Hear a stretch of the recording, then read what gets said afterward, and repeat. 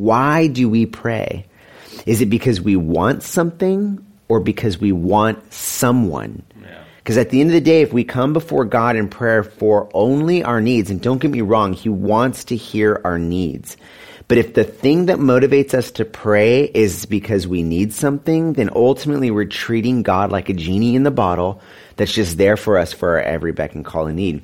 Rather, going back to that analogy, being like a son or a daughter who sits on their father's lap simply because they want to spend time with their father. It is so important we recognize this relationship that we have with God. As J.I. Packer said, if you want to judge how well a person understands Christianity, find out how much he makes of the thought of being God's child and having God as his father.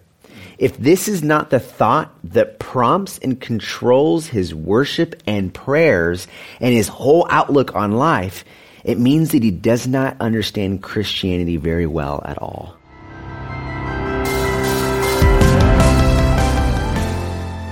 Let's pray before we pray on our pray. That's dumb. That's very, very wise. And those are the words that my precious family often hears before we pray over our meals. Do you guys even recognize the brilliance of that? You've also said no, you don't. Potato, lettuce, what is it? No, please don't steal lettuce, my thunder. tomato, Please potato. don't steal my thunder. So let me break it down for you guys to demonstrate the brilliance of my wisdom. No, This is you like don't. the joke all over again. Let us pray, right? Yes, We're going to pray okay. before AY. we pray, EY. right? When someone is going to, like an animal's going to go, it's praying on our prey, which is the food. Yeah. Living Waters podcast, the only podcast where you can guarantee things are going to get better. I love it. And yes, Mark, sometimes I say potato, tomato, let us pray. Isn't that brilliant? Potato, tomato, lettuce. Oh, I finally got that one. My poor family. I do also say, as I've said in the legendary words of the famous theologian MC Hammer, we've got to pray just to make it today. And one more. Let's make like donkeys in Egypt and bray. No. Yes. And why is that? Because Egyptians don't pronounce P, they pronounce it B. Let's bray, and donkeys bray. Thank you. Ray, why are your hands covering your He head? wants out. Because This is what his life has come we've to. got to provide some fast forward type thing where people just go, okay, Living Waters podcast, okay. It's over. It's done forever. So, Well, friends, if you've guessed by now, we're talking about prayer today. Eating? Oh. Do you know how many people now all across the world will begin doing what I do with my family? 3. False. tormenting them? 3 wise men. They have a list of things not to do after listening to our Yeah, podcast. Right. So prayer, guys. Do you guys even pray? Ever? I often do. Ray is always often. in prayer. I'm Have always you in noticed? Oh, yeah. Look at him We've praying talked right now about that this would end quickly. P-R-A-Y-E-R. I'm always in prayer. And when Ray's taken out of prayer, it's meaningless. Puh. I actually did that with Kirk when Kirk Cameron first called Good. the ministry. Is Ray there? Oh, he's in prayer. The joke fell flat. He didn't get it. I tried to explain it, went over his head, and he just got upset, I think. Yeah, when you have to explain it, forget it. Was that when he was calling us Kirk Thomas? Kirk Thomas? Using his middle name? Yeah. He asked the man, you didn't let him, you said us in prayer? I tried to, it fell. Yeah. No, you did talk to him, I think. But aren't you used to that? Yeah. Jokes falling? No. So, guys, prayer, I would say, very safely, is probably the most neglected spiritual discipline. I mean, if we can argue evangelism is a spiritual discipline, it might be second evangelism, but prayer is, I would say, really the biggest struggle for Christians, right? Do you disagree? Yes. You reminded me of something, of course I don't. You reminded me of something years ago, I hope I remember it. Prayer to you and I, because we're Christians, and God's opened the eyes of our understanding, is we can actually boldly come before the throne room of Almighty God, ask what we will, and see it done by God's mercy and His grace, and govern the destiny of nations. But the ungodly see prayer as being something different. Like my mother called once and said, I called a little earlier on, phoned up, but you were saying your prayers.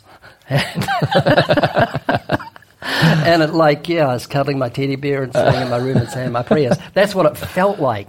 And that's how my mum wasn't a Christian at that particular time, and that's how the ungodly see it. They don't see it for the powerhouse that it is. A wise man once said, more things are wrought, Alfred Lord Tennyson, more things are wrought by prayer than this world dreams of. Ooh. That's good. Ray, you actually used to pray as an unbeliever. Yes, I did. Your aunt taught you a prayer. Yeah, she taught me the Lord's Prayer. It's not the Lord's Prayer, it's the disciples' prayer. But I think my most earnest prayer that I pray, and I do it regularly, and it's with tears and cries, vehemently crying out, is when there's good surf at Huntington Beach. That means there's no parks, and I'm praying for parking spots. So do you pray for bad surf? Oh, yeah, Lord. Yeah, we're going to film, but I don't want to be late, and I'm driving around, and oh, Lord, give me a parking. Because God can do anything. You open Red Seas, but can he get me a park at Huntington Beach when the surf is good? Wow. But, yeah, it's funny, if we could pray for revival as earnestly as we pray for a parking spot, we'd see revival. Mm. Mark, you're not in prayer, obviously. I'm not. I mean, one letter of your name is M-A-R, 2 letters. 2 letters. No K, no M. Boy, this is deep. Is this going to you're going to go in the Greek meaning? This is for elementary school students. Yes. Sesame Street will be calling us soon. But Mark, I know that as of late, you've become more passionate about prayer. You talk about how you actually use your commutes to pray. We talked about that, I think, on the last podcast.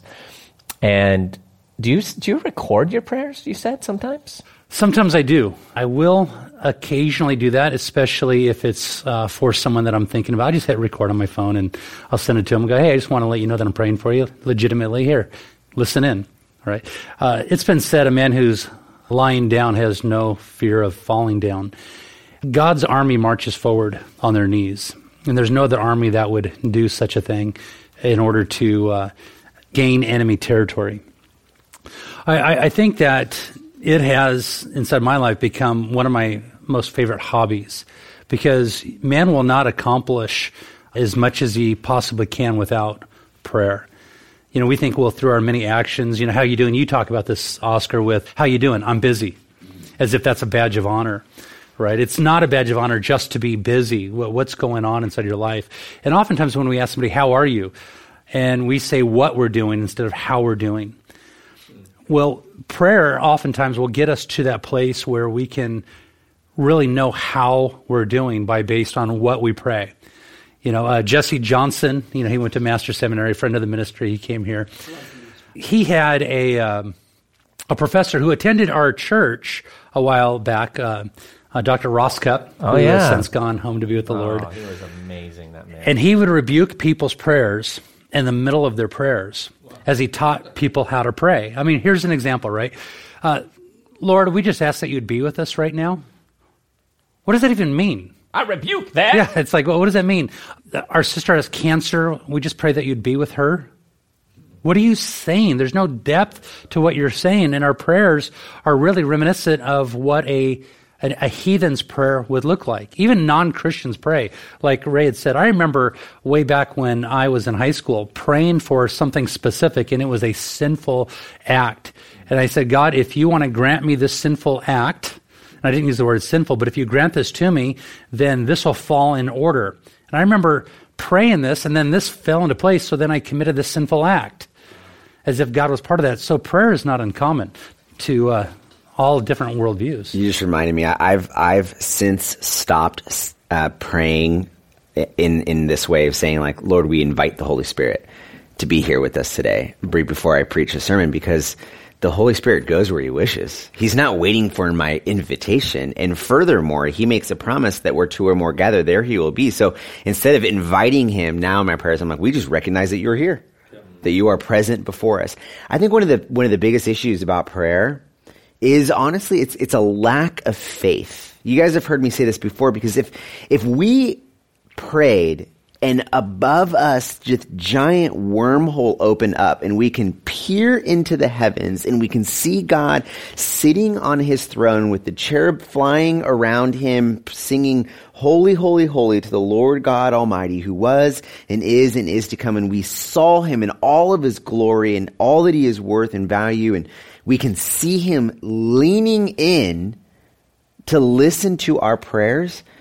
Man, I'd be in prayer all the time. And that's what's happening. That's the reality of prayer, is that we are praying to our Father in heaven who sits on the throne. But because we lack faith in what's happening, either in the relationship or his glory or the fact that he's actually listening and takes joy in our prayer, then we just go about as you pointed out earlier, it's just a weakness in our disciplines. Yeah, there have been many times when before I've gone into prayer, I've intentionally paused to say, Lord, help me to understand what's happening right now. That the eternal God of the universe is bending his ear to listen to me. I mean, we forget that. We just go in, and sometimes it's evidenced by how we pray. I'm not saying that we have to always be exuberant and bouncing up and down. There are different modes that correlate to where we're at, right? Sometimes we're weeping in prayer. Other times we're quiet. But I'm saying oftentimes I think by our nonchalant attitude in prayer or the wandering of our mind in prayer, it's evidence that we have an issue. I think Spurgeon talked about how when we're distracted in prayer, it's like being distracted by a fly in the presence of a king, which Ray would be for sure. He'd tear the king's crown off his head to get that fly. He would, yes, of course. But seriously though, and you think about what's happening in prayer that shifts the dynamic, because we as people oftentimes are conversing with ourselves constantly. We're talking to ourselves about what's going on in our lives, what we're worried about, what's going to happen. And what's prayer? Prayer is the shift of the direction of communication from between a person and themselves to between a person and God. And when that shift happens, change is effected. God begins to move and work. So instead of wasting time constantly talking to ourselves about our issues, talk to the Lord about them and call out on him. John MacArthur said prayers are the nerves that move the muscles of omnipotence. Whoa. Prayer is not an exercise in futility because God's will be done in any case. Prayer is the means by which God's will is carried out.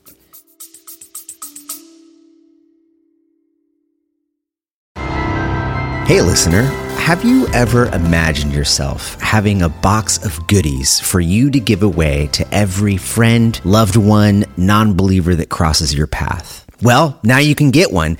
That's because Living Waters is giving away 10 free boxes of goodies every single week. That's 8 in the USA and 2 overseas. And this is being made possible by a faithful partner of ours that has given us funds to make these resources available to you for free. Each of these boxes has $100. That's right, $100 worth of tracts, books, and even your very own podcast mug. Go to livingwaters.com/podcast, fill out the form, and then listen to the end of the episodes where we will be announcing our winners. livingwaters.com/podcast. Good luck.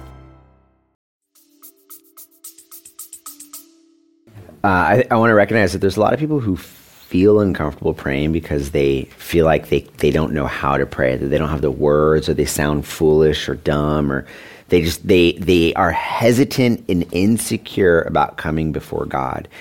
And to that person, I just want to point out that you, as a Christian, are sons and daughters of a Father in heaven who rules and reigns over all creation. Think about it like this. When your kids are little, and they sit on your lap and they're telling you about their day and they're stumbling over their words and they're saying things incorrectly, the incorrect words are some of the ones that you cherish the most. We've all got words that our kids said wrong that we just like for us, there are times where we didn't even want to correct our children because we just thought what they were saying was so cute. Like, we enjoy the fact that our children are interacting with us, are communicating with us. And that's exactly what's going on between you and the Lord. So worrying about jumbling up your words or not sounding like the reformers that have come before us because you can't have these lofty prayers, like, none of that matters. Ultimately, at the end of the day, what you are doing is coming before your Father in heaven and communicating with him. Yeah. Which brings me to my other point that I want to make sure we hit on, which is, why do we pray? Is it because we want something or because we want someone? Because at the end of the day, if we come before God in prayer for only our needs, and don't get me wrong, he wants to hear our needs. But if the thing that motivates us to pray is because we need something, then ultimately we're treating God like a genie in the bottle that's just there for us for our every beck and call and need. Rather, going back to that analogy, being like a son or a daughter who sits on their father's lap simply because they want to spend time with their Father. It is so important we recognize this relationship that we have with God. As J.I. Packer said, if you want to judge how well a person understands Christianity, find out how much he makes of the thought of being God's child and having God as his Father. If this is not the thought that prompts and controls his worship and prayers and his whole outlook on life, it means that he does not understand Christianity very well at all. Wow, that's so profound. I love it. You know, Ray, you have for years gotten up in the middle of the night to pray. Is that still your prayer time? No, I did it for 38 years, but I stopped about 2 years ago. Really? There's a reason for it. Tell me. I kept falling asleep. I am not kidding. As I aged... Is that an age thing? Yeah, I'd get up, and this happened like night after night after night. I'd get on my knees, I'd start praying, and then about an hour later, I'd get up from my knees. And I kept doing it. So I now pray in bed at night. I wake up in the night, and I pray in bed. And I often snooze off and come back and just keep praying. So you still pray at night? What's yes, changed? I do. Yeah, the location has changed. Oh, the location. Yeah, I'm now prostrate before the Lord. So a key to not falling asleep when you pray, perhaps, is to pray standing up. Yeah, I'd probably still fall asleep. Eloquence and prayer, we're talking about it before, and I sometimes... I know I don't pray eloquently. Much of my prayer is groaning because I think of the fate of the ungodly and tears. I don't know what to pray. It's just I'm overwhelmed by the size of the problem before us, the nations, the billions that don't know the Lord. And then think of these individuals, the mother in India with children clinging to her and thinking what's going to happen if she dies. Her husband gets killed. And it just overwhelms me, and I've got this groan in my heart. And I know that God doesn't like eloquence. I remember, I think it was D.L. Moody, who said when a man prayed in a congregation, he said, thank you, brother, that's one of the most eloquent prayers I've ever heard prayed to a Boston congregation. And I'm sure... That's good. Wow, that's good. That's very powerful. And I think the Pharisee and the publican, remember what Jesus said? The Pharisee prayed thus to himself. He didn't get past the ceiling because he was in self-righteousness. And I think... it's important to realize there are certain conditions with prayer. You can't go and visit a king. Or if I want to talk to the king, here's my cell number, get him and give me a call. It's not going to happen. If you want to talk to a king, there's got to be etiquette, there's got to be procedure, there's got to be humility. You may have to be told to change, get out of your gardening clothes because you're going to appear before the king. And so when we come before God, we've got to come in humility of heart, clothed in humility, with faith, nothing doubting, for he who doubts is like a wave driven of the sea. Let not that man think that he shall receive anything of the Lord. So there are certain conditions to our prayers. But the key is to be like a little child, be humble of heart, and to make sure your prayers aren't selfish. Yeah. Well, Ray, what you said about those times of feeling overwhelmed, I think as believers, we all get to that place. And I love what Romans 8:26 says. Likewise, the Spirit also helps us in our weaknesses, for we do not know what we should pray for as we ought, but the Spirit himself makes intercessions for us with groanings which cannot be uttered. That's where I take comfort and consolation in that, because often here's a thought. What's the difference between importunity and vain repetition? Jesus encouraged importunity with a story of a man who asked his friend for bread, and he kept pestering me. He says, okay, I'll give it to you because you keep pestering me. You're importunity. You had importunity, difficult word to say. And he says, how much more will God answer your prayer if you come with importunity? I think of Jacob saying to the angel, I'll not let you go till you bless me. And I come before the Lord and say, I'll not let you go. I don't want your blessing, like Jacob. I just want to see you use us to reach the lost. So I've got even more confidence. So there is that importunity and the vain repetition of just repeating a prayer, thinking that somehow you're going to impress God to move his hand. Yeah. As Christians, God is impressed with a cross. So we have access to his presence behind that cross. We have access to his ear. What word are you saying? Importunity? Importunity. That's a made-up word. It's a King James word. It just means persistence. You not heard it before? Spell it. Siri. IMPUNTITY. Importunity. Importunity. Yeah. See, I'm not the only one who speaks very profound and eloquent and deep words that you guys don't understand. Anthropomorphic. But I love what you touched on earlier, Oscar, faith. Nothing blesses me more, and Mark does this a lot actually, than when someone asks for prayer. Mark, a lot of times before you speak, you'll send out a group text, I'm about to speak, pray for me. That's a demonstration of faith. You're saying, I believe God will work through God's people interceding. And that to me is beautiful. And here's the thing, I think, is so important in terms of our perspective. A lot of times we talk about the power of prayer. And I understand what people are meaning to a degree, but a lot of times I think what we say affects how we live if we don't think about the details of it. I think our focus should not be the power of prayer. It should be the power of God to answer prayer. That's good. Because sometimes, again, I do feel feeble in my prayers. I do feel like I wasn't clear-minded or I wasn't saying what I should have or whatever. But when I'm focused on God, you have power to answer my prayer, then I'm not discouraged in times when I feel like my prayers weren't effective. Because I remember it's God's power and ability, not mine, not my eloquence. Where's your favorite place to pray? Have you got a favorite? I do have a prayer closet here at Living Waters. I like that. But to me, in my loft at home, it's now an enclosed place. That's where I enjoy spending time with the Lord. I love that. In my car, my car's my favorite. Yeah. I just seem to break through to the heavens because I'm praying, God's help me survive. Yeah. Help me survive. Yeah, I do like that too, especially on long drives. I think there's something about being in a car that frees you up, especially when you're by yourself. I pray best when I'm by myself in the car, I think. It's I like praying. isn't it? I like praying during worship music at church. And there's something, as we're all singing as a congregation, I'll just stop right there and I'll pray out loud, but not loudly where someone can hear me. And I don't know, there's something about being amongst the members of my church and praying. That's where I get good ideas during worship. Seriously, I go crazy. I got my iPad and have to sit down. Because there's something about the atmosphere. What noise does your iPad make? What's that? What noises? Then I'd like to be able to see into the spiritual realm when God's people are worshiping if demons are fleeing. That's good. There's a freedom of the spirit. I don't know. My best prayers are usually when I'm at like death metal concerts and mosh pits. When Rachel's leading. That makes sense. When Rachel's singing. Did you guys notice that the disciples, they didn't ask Jesus to teach them how to preach, didn't teach them how to perform miracles? Of all the questions that are really recorded, and they may have, right? It's just not recorded. But they said, teach us how to pray. And there's something about the prayer life that the apostles saw in Jesus that they wanted to emanate.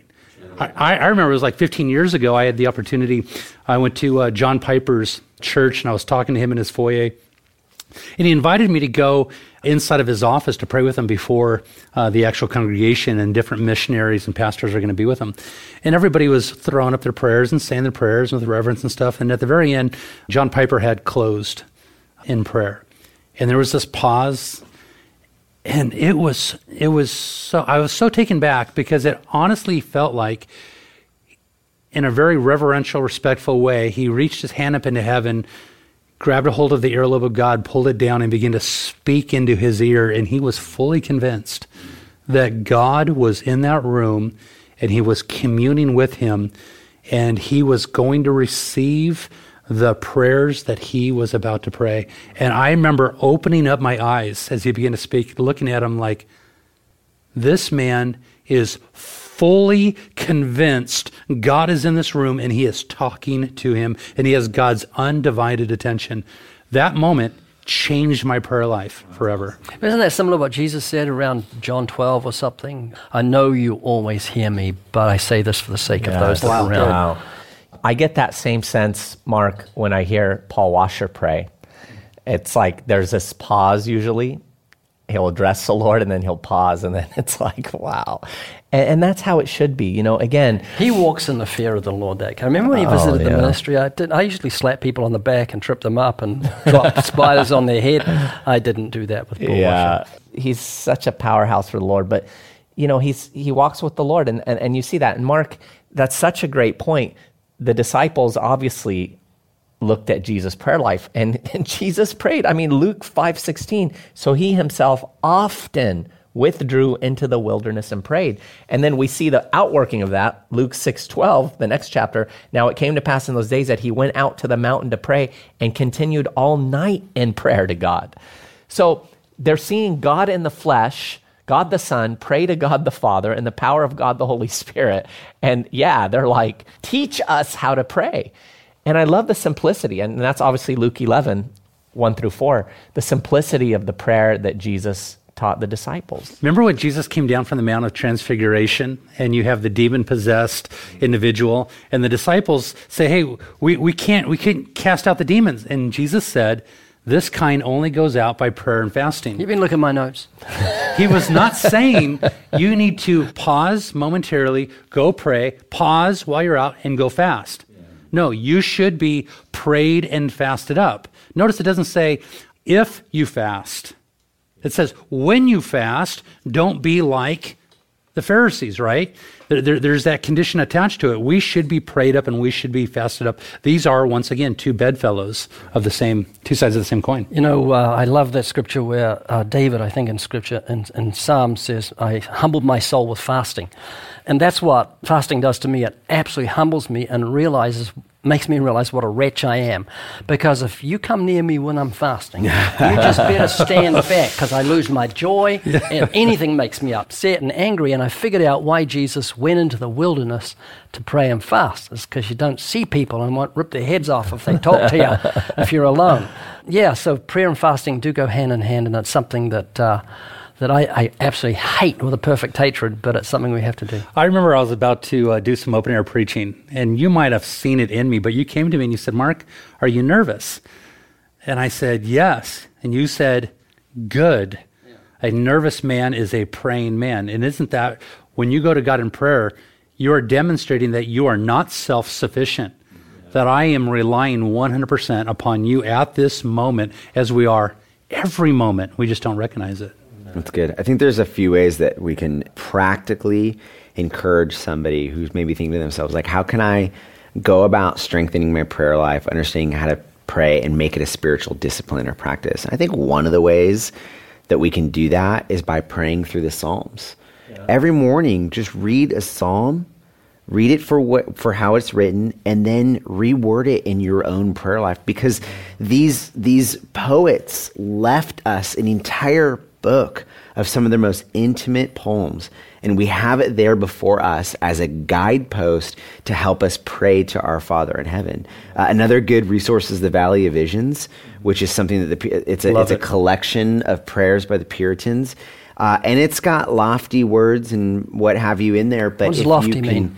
Up high. Okay. But you can still use those prayers as a guide to what your prayer life could sound like. It gives you ideas on what to pray for and how to pray. So read one and then turn it into your own words and spend time with the Lord.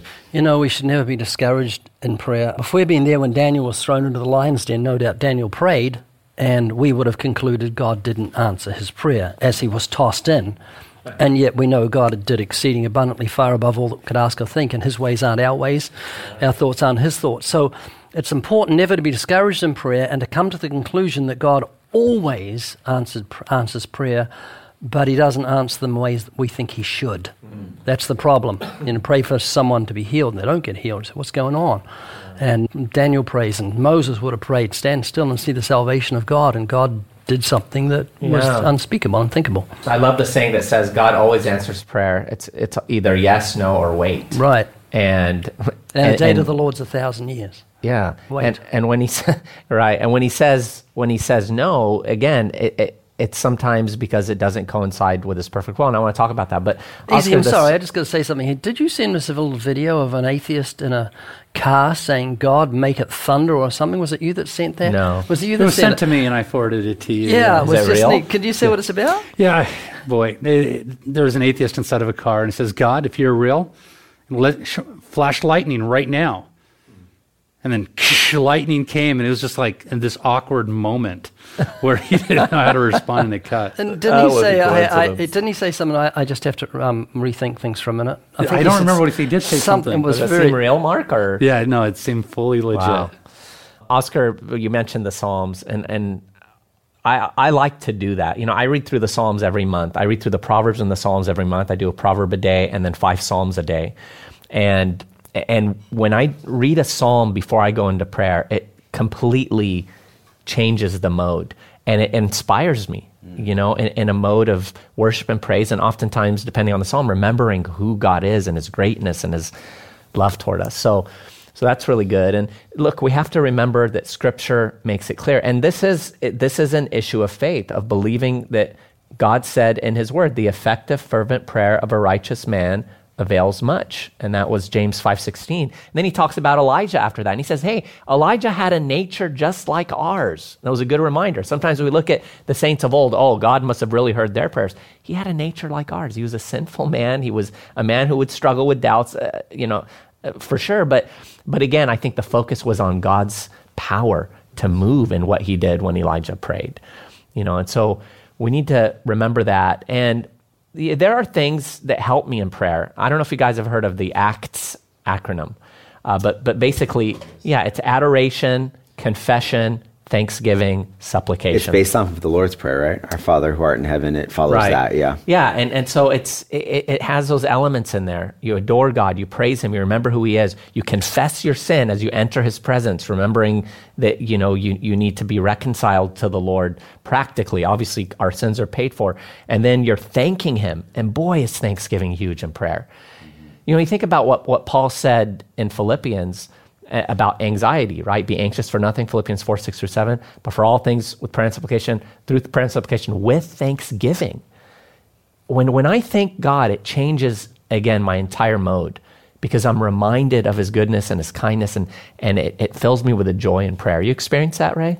Yeah, enter his gates with thanksgiving in your heart. And often you hear husbands say, I don't pray with my wife. And you say, well, you're better. And they say, what do I say? I said, well, just begin with thanksgiving. Thank God for your wife. Thank God for your salvation. Thank God for your children. Thank God for your health, your house. And by the time you've got through that, you'll just be moving from thanksgiving into praise, because it comes naturally.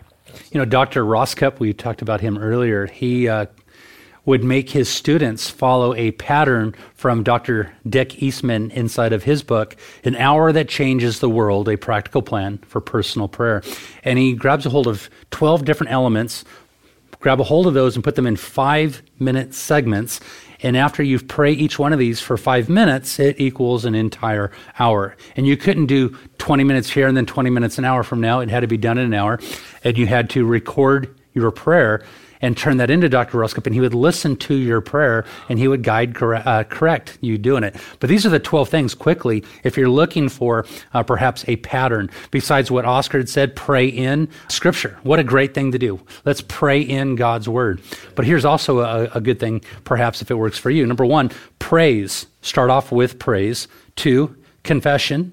3, thanksgiving. And remember, each one of these are done in 5-minute intervals before you move on to the next one. Just start your timer, and then you're able to follow along. 4, intercession, things in my own life. 5, petition for other people. 6, missions. 7, church. 8, evangelism. 9, family. 10, scripture and meditation. 11, prayer through the passage that you're reading for the day. And 12, finally, singing. And if you follow that little pie chart, if you would, 5 minutes for each one, you'll hit just over an hour. And was it John Wesley who said, I have so much to do today that I had to spend the first 3 hours in prayer? I think Martin Luther. Martin Luther? Yeah. Wow. If we were to have that mindset, because you're going to accomplish far more through your prayers than through hours. I have that quote here, in fact. He says, work from morning until late at night. In fact, I have so much to do that I shall have to spend the first 3 hours in prayer. And the whole thing, I think there's a wonderful analogy that I grabbed and used and botched a little bit, but if you're cutting down a tree with a blunt axe, not getting anywhere, but if you just stop and sharpen that axe. Take the time to sharpen the axe, you'll slice through with great ease. And what we've got to do is stop doing things in our own strength, stop and sharpen ourselves through prayer, and we'll slice through the day with great ease. Yeah, there's that other analogy or illustration too about the walnuts and the rice. If you put the rice into the jar first and then try to put the walnuts, it's not going to fit. But if you put the walnuts in and then the rice, everything's going to trickle down in between and fit. And there's the other thing about the chainsaw and the tree. Yeah. And then there's the one about the cow and the rooster. I walked on the moon. Have you guys heard the one about the mosquito and the gnat? What about the spaghetti and the meatball? I think it's time we end, isn't it? Listen, let me offer a book that I read, that I've probably read 10 times or so. It's an unknown author. Who's the author? Unknown author. It's a Clarion Classic, is the publisher. I wrote that. Ray wrote it back in, I think it's like 1940 Forget something. It. Yeah, that was his first book. The book is called The Kneeling Christian. The Kneeling Christian by an unknown author. Nobody knows who it is. Like anything, you eat the meat and you spit out the bone, right? You're not going to agree with everything that is said there. I don't agree with everything I say. So I disagree with glad that. You're not the only one. In a world of many mouths and few ears, our God not only speaks, but he listens. I don't know who said it besides me just now, but it's a good... Wow. And I think one element of prayer, I mean, we talked about those different ways to approach prayer. The last one, too, I didn't highlight, was supplication, and then you cry out for others. And what a joy it is. It so connects you with people. I love it when I see someone that I've been praying for, and I can legitimately say to them, I've been praying for you. How are you doing in this area? You can see from their reaction how loved they felt. Yeah. Love they felt, how loved they felt by you, that you actually cared enough to really pray for them. It shows that you really do care for them, you know? And when somebody says, pray for me, I learned from Ray, you pause what you're doing and say, let's pray right now. Yeah. And I think one more element, and that's why I brought this up for us to remember, One more elephant? Yes, one more elephant in the room. In the room. We said it at the same time, Mark. You guys are always finishing each other's Sandwiches. Hebrews 11:13, remember the prisoners as if chained with them, those who are mistreated, since you yourselves are in the body also. We need to pray for persecuted Christians. And as we pray for them, we need to pray as if though it were us who were in chains. How would we pray for ourselves or want others to pray for us? Or, so that's really important. I love this quote by Elizabeth Elliot. She said, prayer lays hold of God's plan and becomes the link between his will and its accomplishments on earth. Amazing things happen, and we are given the privilege of being the channels of the Holy Spirit's prayer. Ooh. She encouraged me once. She was in a congregation I preached at back in 1990 when I first came over here. I think it was one of the first times I taught Hell's Best Kept Secret, and she came up afterwards, and I thought, boy, that's an encouragement. Oh. Just a small church. You think of the, not that we endorse women preachers, but when you think of her life and all that she went through, Jim Elliot, I mean, he's a legend. And her and those other women went back and laid down their lives for the sake of the gospel, going to the people that murdered their husbands, Nate Saint's wife, and just amazing. Corrie ten Boom, any concern too small to be turned into a prayer is too small to be made into a burden. Well, I was reading quotes Corrie ten Boom this morning. She was a wealth of wisdom and wit. Oh, she was, amazing. I like this one. This quote says, God warms his hands at man's heart when he prays. Come on now. That's good. That deserves a big amen. Amen.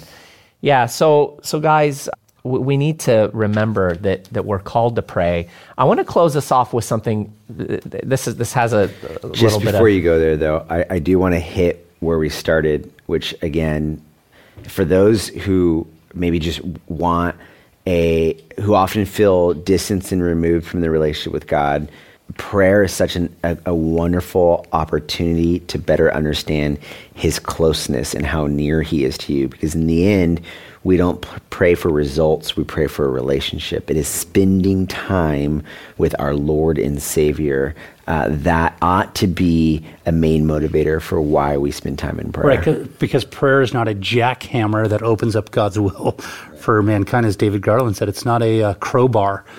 It's we align our hearts with God's will. Yeah. I want to leave off with this little story, but first a quote by the man who the story's about and whose account I'm going to read, but it's J. Sidlow Baxter. This is really powerful. He said, men may spurn our appeals, reject our message, oppose our arguments, despise our person, but they are helpless against our prayers. And we need to remember that, as we're dealing. That's good. Yeah, even with difficult people or people that come against us. Look, we go to God. I love what Ravenhill used to say. God has a record. God has a record. Was that a good English accent, Ray? Yeah, it was pretty good for you. God has a record. Well, you've gone downhill now. Nice how English people roll their R's sometimes. But J. Sidlow Baxter was a pastor, and one day he looked at his desk, and it was strewn with all these letters he had to answer, all these things he had to do, sermon he had to prepare, all this stuff. And he was overwhelmed. He said basically, no time for prayer today. And then suddenly he got radically convicted. And he ended up writing something. And really it deals with our emotions, because a lot of times we don't feel like praying if we're honest with ourselves. But I love how he put this here. It says, as never before, my will and I stood face to face. I asked my will the straight question, Will, are you ready for an hour of prayer? Will answered, here I am, and I'm quite ready if you are.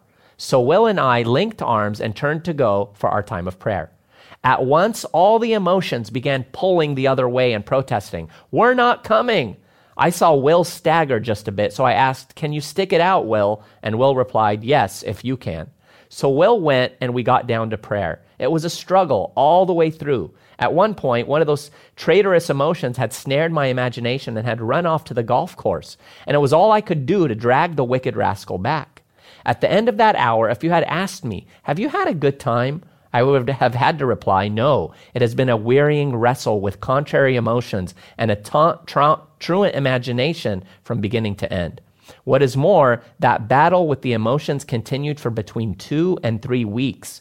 And if you had asked me at the end of that period, have you had a good time in your daily praying? I would have had to confess, no. At times it had seemed as though the heavens were brass and God too distant to hear, and the Lord Jesus strangely aloof, and prayer accomplishing nothing. Yet something was happening. For one thing, Will and I really taught the emotions that we were completely independent of them. Also, one morning, about 2 weeks after the contest began, just when Will and I were going for another time of prayer, I overheard one of the emotions whisper to the other, come on, you guys, it's no use wasting any more time resisting. They'll go just the same. Then another couple of weeks later, what do you think happened? During one of our prayer times, when Will and I were no more thinking of the emotions than of the man in the moon, one of the most vigorous of the emotions unexpectedly sprang up and shouted, hallelujah, at which all the other emotions exclaimed, amen. And for the first time, the whole of my being, intellect, will, and emotions, was united in one coordinated prayer operation. Isn't that just wonderful, and relatable when we think about it? Because that's what's going on. We have this wrestle with the emotions. We have to lead with our will and our intellect and trust that God's going to work it out. Well, that's good. I have trouble with squirrels, seriously, all the time in prayer. Yeah. Everything distracts me in prayer. That's why praying at night is good for me. Yeah. Can't see anything. And it's persevering, like Sid Baxter was talking about. One of the things that we've all experienced when we go somewhere on a trip and we fly, sometimes there's really bad weather and the plane goes up and it gets caught up in the clouds. My arms get tired. Yeah. And then you hear you hear the noise of the turbulence and the plane begins to shake. You look out the window, it's dark, it's cloudy, gray, miserable. But if that plane continues on its trajectory, before long, something magnificent happens. It's almost like this, poof, and it breaks through the clouds. And now you look and you see this clear blue sky, the sun is shining, you look below, the clouds look beautiful and white and puffy, you don't hear that noise anymore, there's this calm, and everything changes. And that's how I feel it's like with prayer. I go into it so often, and it's just, my thoughts and distractions and noise, but I persist, and there have been times where I've broken through those clouds, and I've honestly felt like I could stay in prayer for hours and hours. We have to persist. There's no such thing as an atheist in severe turbulence. Right. And everybody prays. I remember I was talking to an atheist in a plane, and he wasn't praying, and I think something happened when we hit turbulence. He really did change in his demeanor, because everyone prays. I just figured out the answer to the question you asked earlier for me, which is, where do we love praying most? For me, I think it's in the wilderness. On a mountain, on a high, just somewhere absolutely surrounded by God's natural creation. Yeah. That just brings me to a place of worship and prayer. That's how I am on the freeway. Well, listen, let me comment on that as well. I mean, there's a spiritual metaphor with using the same word, and that is, don't we pray in the wilderness, when we are spiritually in the wilderness, when we are going through it, through the thick and the thin? Vance Havner said sometimes God puts us on our back so that we look up. And that often is the case, that when we are going through it, we realize and recognize that the Lord is with me. And though I walk through the valley of the shadow of death, I will fear no evil. Well, that has to come through the proper mindset that God is with me in the midst of it. And it may be a bitter providence when we go through something that's difficult, but nevertheless, it is a providence, and God is with us and leading us and guiding us every step of the way. He's our buckler, He's our shield, He's our inheritance, He's our portion. He guides us with His eye, and we take refuge under the shadow of His wing every step until we hit glory. I hope I can remember this, but I think that scripture that says the effectual fervent prayer of a righteous man avails much. I love that word fervent. I think in the Greek it means hot.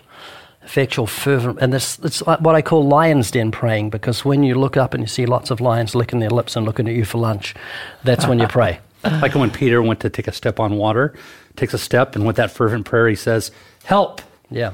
Right? We think that by our many words that were heard, but truth be told, we're even commanded to not allow our words to be great and mighty and long when we're praying.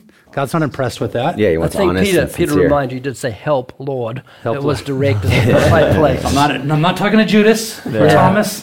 Yeah, and let's not forget why Jesus gave the parable in Luke 18 about the widow and the judge and how she continued to pester him. He started by saying, then he spoke a parable to them that men always ought to pray and not lose heart, because we're prone to. And so I hope this podcast has encouraged you today that you would yearn to live out 1 Thessalonians 5:17, pray without ceasing. And that doesn't mean that we're constantly literally uttering prayers. It means we're in a mode of prayer, in a mindset and a heart posture that recognizes God's presence everywhere, and we know that we can commune with Him at any time. Just before we go, I think you're winding down.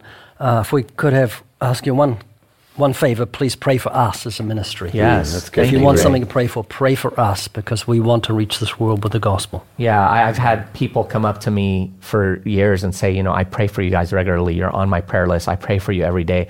And if they gave me $1,000, it wouldn't compare to that. Yeah. And it's so valuable and so precious. So yes, friends, please do pray for us. Pray for the ministry. Pray that we walk in wisdom and holiness, that we continue to honor God and give Him the glory in all that we do. And want to encourage you again to connect with us, to give the podcast a rating, a comment, share it with others. Go to podcast@livingwaters.com, comment there. Let us know what you think. Encourage us. Discourage all the other guys except me. And make sure to let us know any topics on your mind that we could address. And then check out the Evidence Bible at livingwaters.com. That will stir up your prayer life. There's so much in there that applies to prayer and that we think you'll be inspired through. Thanks for joining us. We'll see you here next time on the Living Waters podcast.